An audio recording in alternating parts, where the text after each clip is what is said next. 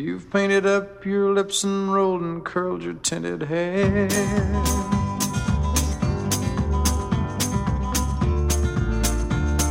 Ruby, are you contemplating going out somewhere? The shadow on the wall tells me the sun is going down. Oh, Ruby,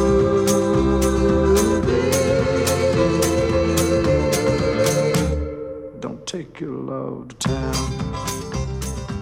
One day I left the office there in Nashville. I lived in Donaldson, Tennessee, and I was stuck in the traffic. And they had a wreck or something, and I was stuck there. And I had my radio on, and Johnny Cash was singing, "Don't take your guns to town, son, leave your guns at home." And I said, "Ruby, don't take your love to town." And it was about the Korean War. And it was about a man that I knew, and he had some problems, and they lived near us. Him and his wife lived near us in Pahokee, Florida. And I just remembered all that and put it all together. And Johnny Cash said, "You wrote a good song, son." That's music legend Mel Tillis, talking about the most famous of his many hits, Ruby, Don't Take Your Love to Town, which we just heard performed by Kenny Rogers. Welcome to Artworks, the program that goes behind the scenes with some of the nation's great artists to explore how art works. I'm your host, Josephine Reed. The word legend is thrown around a lot, but most everyone agrees that's an accurate description of singer-songwriter Mel Tillis. Mel's recorded more than 60 albums and written over 1,000 songs, including some 36 top 10 singles, with 9 of them going to number 1. Mel also overcame a profound stutter and grew into one of the all-time great performers of any genre.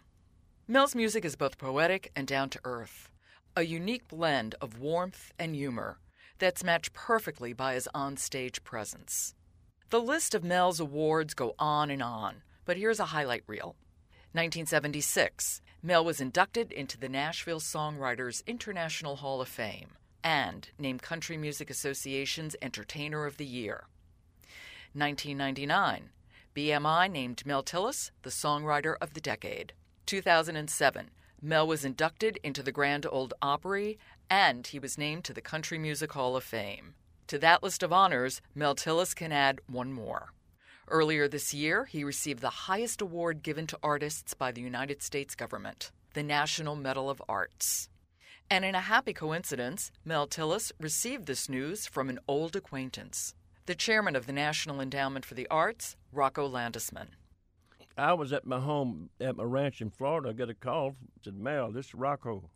I hadn't seen Rocco since my daughter Pam did a play off Broadway, but I remembered him.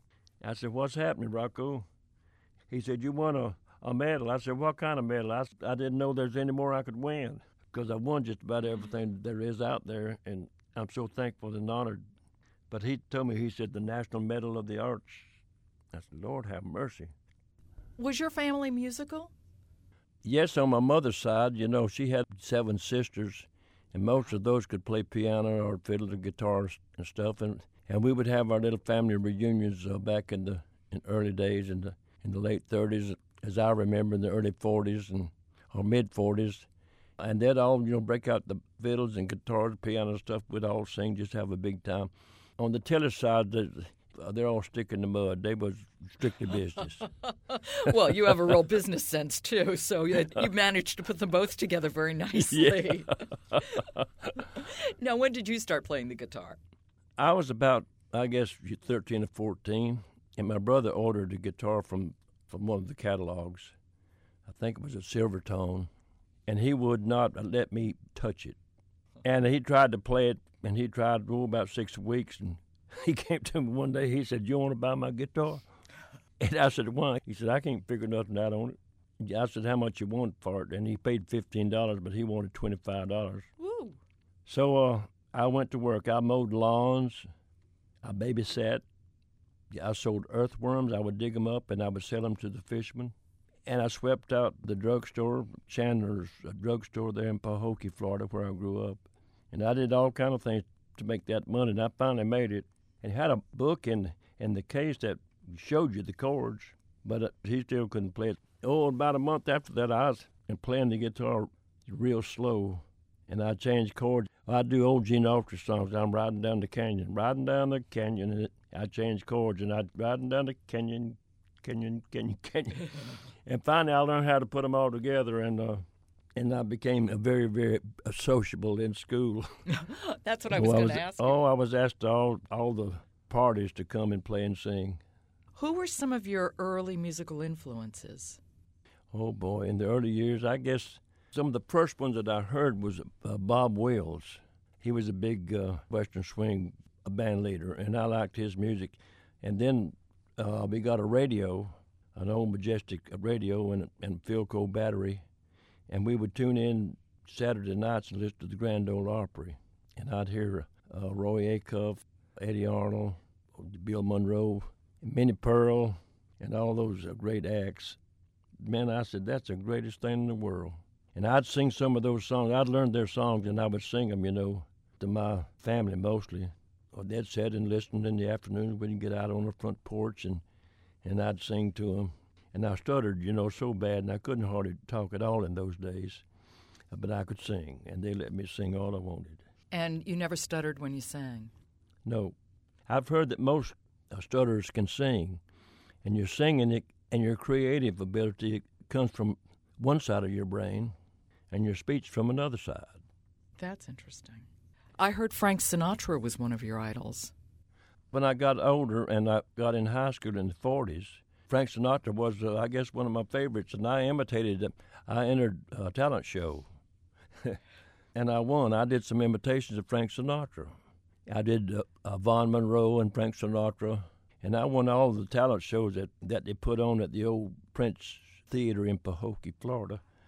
And I won most of those, I think, 3 or 4 years in a row. And later on, I got to meet Frank Sinatra. I recorded an album with his daughter, Nancy, and I filled in for him at Lake Tahoe at Harrah's. He had to do something, and he asked me to come in and fill in for him, and I did. I was there for 2 weeks, and I got to meet him there. And I got so much television exposure. I did 28 Johnny Carson shows. I did every talk show that I think that there was. And I would work in Vegas at the Frontier Hotel. I was there one time for 18 weeks in a row. And up the street from me at Caesar's Palace was Frank Sinatra. And he called me up one time. Hey, Mel, he said, you want to belt a few? And that's New Jersey talk. That ain't redneck talk. I said, yeah, I'll come on. He said, come on down. And I did that about 2 or 3 times a week, while I was out there. We became pretty good buddies. And he was just a great guy. I really loved that man. And a beautiful singer. Oh, my gosh. I mean, nobody can ever touch him. Do you remember your first performance, like the first talent show when you were in front of an audience that wasn't your family and your friends? Yes, my first performance. Let me tell you this. I started to school, and I stuttered so bad, and I didn't know I stuttered because my daddy, he stuttered a little bit, and my brother stuttered a little bit, and I thought, well, that's the way we talk. I started to school at Woodrow Elementary in Plant City, Florida, and I came home that afternoon. I said, Mama, do I stutter? And she said, yes, you do, son. And I said, Mama, they laughed at me in school. And she said, well, if they laugh at you, give them something to laugh about. And I went back to school next day, and that was my first day in showbiz. And my teachers realized that I could sing, and I'd sing old Gene Autry songs. I want to drink my coffee from an old tin can while the moon goes rising high. I'd do that and riding down the canyon. And she took me to all the other classes from 1 through 6 and let me sing to those folks. It just amazed her that I could sing and I couldn't talk. So anyway, that was my first day. But yes, I finished high school, and I attended University of Florida for a while, and I was going to get drafted, and I quit and joined the Air Force, and they sent me to Okinawa, and I was a baker in the Air Force. I served my country as a baker. You're on 24 hours and off 48, so I had a lot of time off, and I joined a little band over there called ourselves the Westerners, and there wasn't one of us from the West. But I learned to work with the band in those days, and I learned some more chords on the guitar, and I learned how to front a band. Oh, and we worked all the NCO clubs, the Officers Club, the Airmen's Club, and the Marines clubs all over the island of Okinawa. And those were my first paying audience. Did you like being on the stage? I loved it. It gave me a chance to do, what I love, to sing and entertain and make people laugh. Humor has been a big, big part of my life. When I went to Nashville, Miss Minnie Pearl was putting together a little band to go out and do some fair dates in the Midwest, and she hired me to play a rhythm guitar and sing. And she said she needed a fiddle player, and I said, well, I met one today, and he had came to town about the same time that I did, and had got a job at the Andrew Jackson Hotel. And I met him at a little coffee shop where everybody hung around in 1957. And she said, you know where he is? I said, yeah, I think I can find him. So I went down to the coffee shop, and there he was. And I said, you said you could play a fiddle? He said, I can. I said, are you any good? He said, yeah, pretty good. I said, you want a job? He said, with who? I said, Minnie Pearl. He said, how much does it pay? I said, $36 a show. If we do 2 shows, it pays a double. I said, where you going? He said, I'm going to give him my 2-minute notice. And his name was Roger Miller. Roger Miller, King of the Road? Yes, and we went out with Miss Minnie for 4 months on the road, all through the Midwest, and all kind of fair dates and stuff like that. And I stuttered in those days really, really bad. And Roger would introduce my song. When it was my turn to sing, he'd introduce, well, here's Melvin Tillis. They called me Melvin in those days. Here's Melvin Tillis was his new record. And I'd sing the song, and after I'd finished, Roger would step in and say, Melvin thanks you. Miss Minnie, she noticed that, and she called me to one side one day, and she said, Melvin, she said, if you're going to be in our business, you need to introduce your own songs. And you need to thank them after you finish your song, and then you need to sign autographs. And I said, Miss Minnie, I can't do that. I said, they'll laugh at me. It took me a little while to get all that out. And she said, no, they won't, Melvin. She said, they'll laugh with you. And from that day on, I started, talking a little bit on stage. And before too long, I was on the Johnny Carson show. So it just all went from there, exploded. I did all the shows. I did 13 movies. And when I started, talking, people said, well, let's give them a chance. And they did. Okay, so it was 1957 when you went to Nashville. First time I went there at 56 and looked around, and I moved up there. I wrote a song called Honky Tonk Song.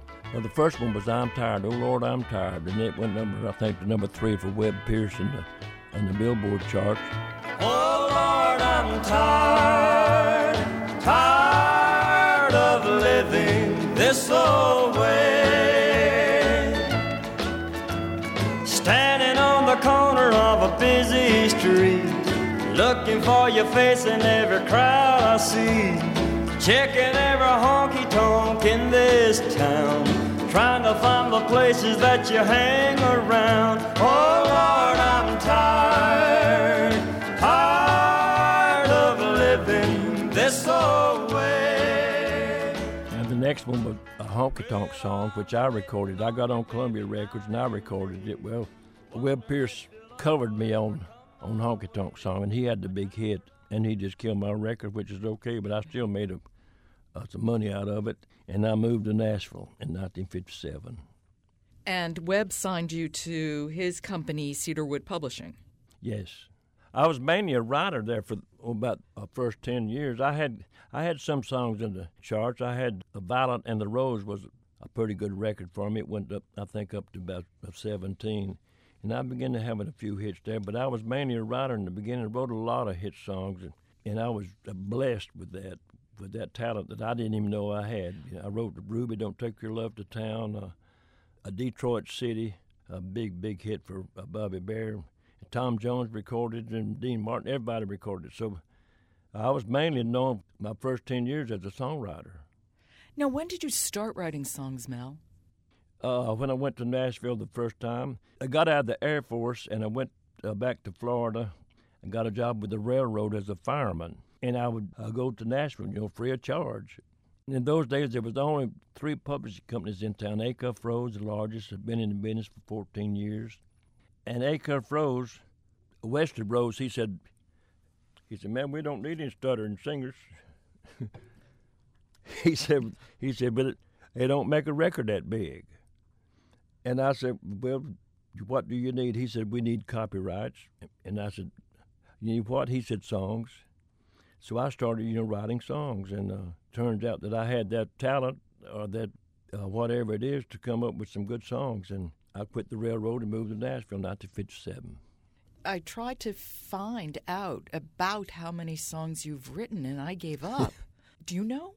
No, I still find a few in my sock drawer every now and then. Did you find that you write better when you were on the road, or did you write better when you were at home, or it just didn't matter? Songs just came to you? It just didn't matter. And there were gifts. I'm sure there were gifts because I'm not that smart. Patsy Cline recorded some of your songs, too, and you traveled with her. That must have been some experience. Right. In the early years, they had package shows in those days, and there would be 4 or 5 different acts on one venue. On this particular venue, I drove the car, and they'd let me sing a couple of songs on the show. I drove for Patsy Cline and for Brenda Lee and her mother.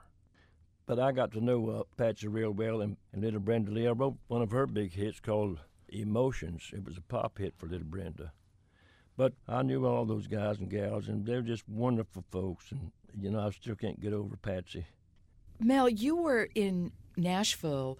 You arrived there. You were really there in the golden age. It just strikes me that it would be so much fun for all of you guys to be there together. Oh, it was just a wonderful time. In the early years, it was a whole lot different. It was more regal and stately, the Grand Ole Opry in those days. Everybody was dressed to the nines. Some folks like Webb Pierce and Hank Snow was in the rhinestone suits, and others like Roy Acuff was just in regular suits in his band, and Bill Monroe. It was just a wonderful, wonderful. If you come up to the back door of the Grand Ole Opry and you had holes in your jeans, you wasn't getting in. A whole lot more class back in those days. I'm not knocking the new folks these days. It's their time. I had my time. But in those times, it was just absolutely wonderful. And it just made you want to look good for the folks out there. At least look as good as they are or better. 1965 comes along, and you really begin to get hits. You had 6 #1 hits on Billboard. I don't know if I did or not. I wasn't counting them, but I know I had some. You had a lot. I was counting. Because I was so busy. I was really busy. I had to buy me a King Air airplane to go and honor my commitments that I had. Back and forth to L.A. on the TV shows, the movies, and I got so busy. Every now and then I'd come in and do an album. I had 36 top 10s, I think about 8 or 9 #1s over the years. Including the great Coca-Cola Cowboy. Coca-Cola Cowboy. Yeah, Clint Eastwood gave me that song. I did a movie with him called Every Which Way But Loose. And he wanted me to sing 2 songs in the soundtrack album. And I heard them both. I said, I don't like either one of them. He said, well, you can't be in the movie and I'll beat you up. So I said, ho, ho, ho. So I recorded them, and both of them went #1, A Coca-Cola Cowboy and Send Me Down to Tucson. How did you start with movies? What was your first movie, and how did that happen? I did a movie one time, my first one, and it never made the hard tops. It was strictly drive-ins. It was called Cotton Picking Chicken Pickers. And then Burt Reynolds, he came to Nashville, and I did about 4 or 5 movies with Burt. He's from West Palm Beach, from Palm Beach County, where I'm from. And I'm from Pahokee, and he's over on the beach there in Jupiter. And he always called me Pahokee Trash. But he must have felt sorry for me because he put me in about 5 or 6 of his movies. Now, you also started doing comedy. You cut a comedy record. What's the story behind You Ain't Gonna Believe This? Well, I do my show. I do a little humor. People want to hear me talk. Not too long ago, I was in the autograph line, I think somewhere up in Minnesota, and a man come by and he said, "How come to hear you stutter? You didn't stutter a damn bit." I said, "I'm trying to quit." I tell little stories, My stories are 85% true. Yeah, I help them out a little bit if they need it. But I tell little anecdotes, and they're funny, and I got people laughing, and that's the best medicine in the world for them and the best feeling in the world for me. Make them laugh and make them cry, send them home and give them something to think about. We have to give a shout out to your band, the Statesiders. The Statesiders band has been with me all these years, and I love them to death. And I wouldn't be what I do on stage without them, because they're just the best. You built a theater in Branson, Missouri. Why Branson? And why a theater? Well, back about 20 years ago, maybe a little bit longer, things began to change in Nashville. The new acts were coming in, it was change. It was time for a change. And we'd been around so long, and our music was getting a little stale, and the new kids were coming in, and their music was a little bit different from ours. Their syntax was different. Anyway, I said, well, I'm going to do something. I'm going to get out of town for a while. So I went to Branson. I don't know, I was about the third or fourth one out there to build a theater. And it was very, very profitable. I sold my theater about 8 years ago. I bought me a ranch in Florida, so I'm back in Florida. So I was out there, and I still go out there and do shows. Still do about 80 shows a year. And I do all kind of things these days. I'm doing some speaking engagements. I did one in Dothan, Alabama, at the Peanut Festival. I'd never done it before, and I got a call from them at the Peanut Festival folks, the first one that I did. No, the second one I did. And I said, well, I don't know about this. I said, I'm not a speaker, as you know. And I said, how long do I have to talk? And they said about 20 minutes. I said, hell, I can't say hello in 20. And they said, well, you can do anything you want to, as long as you want. I said, how much does it pay? And they told me. And I said, when do you want me to be there? And they told me. And I had my sound man and my band leader to put together a 9-minute video of my career. And I had 2 big screens on the side of the podium, and they played 9 minutes of the video, and they said, and now here's Mel Tillis. And I walked out there and I did 59 minutes, and they liked it so well they asked me to stay over for another day, and I did. But I did, and I really enjoyed that. And I did one at University of Florida. I did about an hour and a half with their speech students. There was going to be a speech therapist. I'm really enjoying that. It gives me another platform, another stage. And I'm doing art. If you get on my website, you can see some of my art. And I'm selling my paintings. I just finished my first novel. It's called Acting Sheriff. It takes place in Palm Beach County in 1947. Ooh. And it's a funny thing. The real sheriff has to go in the hospital for a hemorrhoid operation. And he appoints one of his sergeants as acting sheriff, and all hell breaks loose. And I got about 300 pages of it. And I'm writing that under another name. Pilgrim Williams is my new name. Pilgrim Williams. Pilgrim Williams. I thought that had a pretty good ring to it. Someone asked old Mark Twain one time, they said, Mr. Twain, how do you do it? What's your schedule? How do you do it? He said, well, I get up in the morning sometime about 4 o'clock or 4:30, I put on some coffee, light a cigar, and I just start lying. I said, well, hell, I can do that. So that's what I've done with this one. Acting Sheriff, you'll be looking for it. I will be looking for it. It's a laugh a minute. In 1998, you were the honorary chairman as well as the spokesperson for the National Stuttering Foundation. You've really devoted a lot of time to this. Oh, yes, and it had my picture in the magazines on all the airlines and everything. They're good people. One time I was in Minnesota, and it was called Midday Minnesota, and they had about 50 kids from this school for stutterers. And I didn't know that. And I was being interviewed, and I got to stuttering, and I got to telling stories, and they'd laugh. I said, what are they laughing about? No. They couldn't hear. And they had a lady there doing them fingers, Every time I stuttered, boy, them fingers go flying. And they were just laughing. I thought that was the grandest thing in the world, that I entertained those kids, and they couldn't hear, but they knew I couldn't talk either, so I was part of them. Now, you were inducted into the Grand Ole Opry and into the Country Hall of Fame in the same year. Yeah, boy, wasn't that something? Pretty good year. Yeah. I could have been in the Grand Ole Opry years ago, but I was so busy, I didn't have the time to commit. You had to be on there, so many times a year. And I couldn't do it. So when I slowed down a little bit, they asked me to be on, and I was so proud of them. My daughter was already on there. Pam was already on the show, and she introduced me for the first time. That must have been a very special thrill. Oh, my God, yes.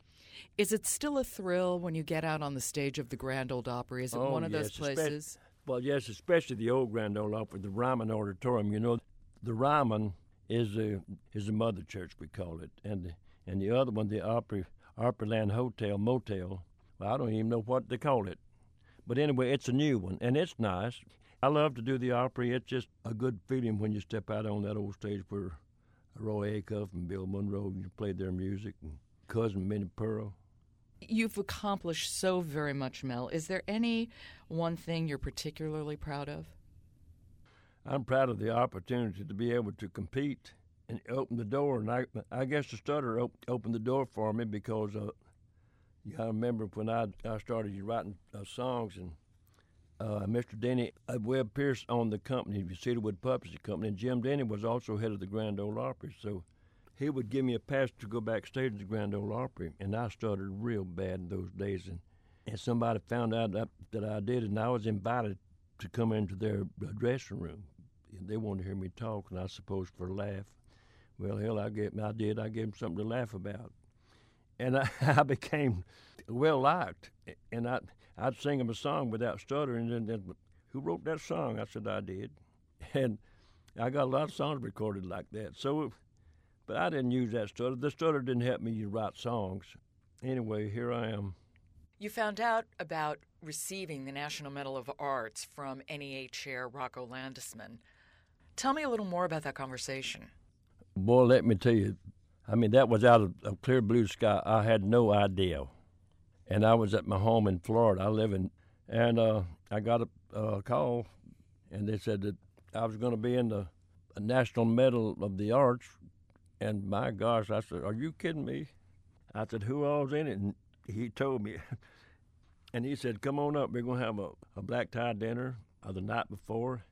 And I got to meet old, what's his name, the Godfather guy. Al Pacino.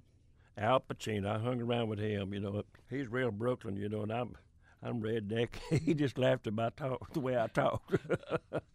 But anyway, I'm so thrilled, and I'm honored to be in such a great company as Roy Acuff, Eddie Arnold, and Minnie Pearl, and Ray Charles. Boy, you can go on and on. Well, Mel, let me again add my congratulations. It's an honor that is so well-deserved, and thank you for taking the time to come into the studio and talk to me. Well, Joe, I thank you so much for inviting us. Well, it really has been a blue, blue day, and the water looks cold in the East River Bay. The water looks cold in the East River Bay. That was country singer, songwriter, and National Medal of Arts recipient Mel Tillis.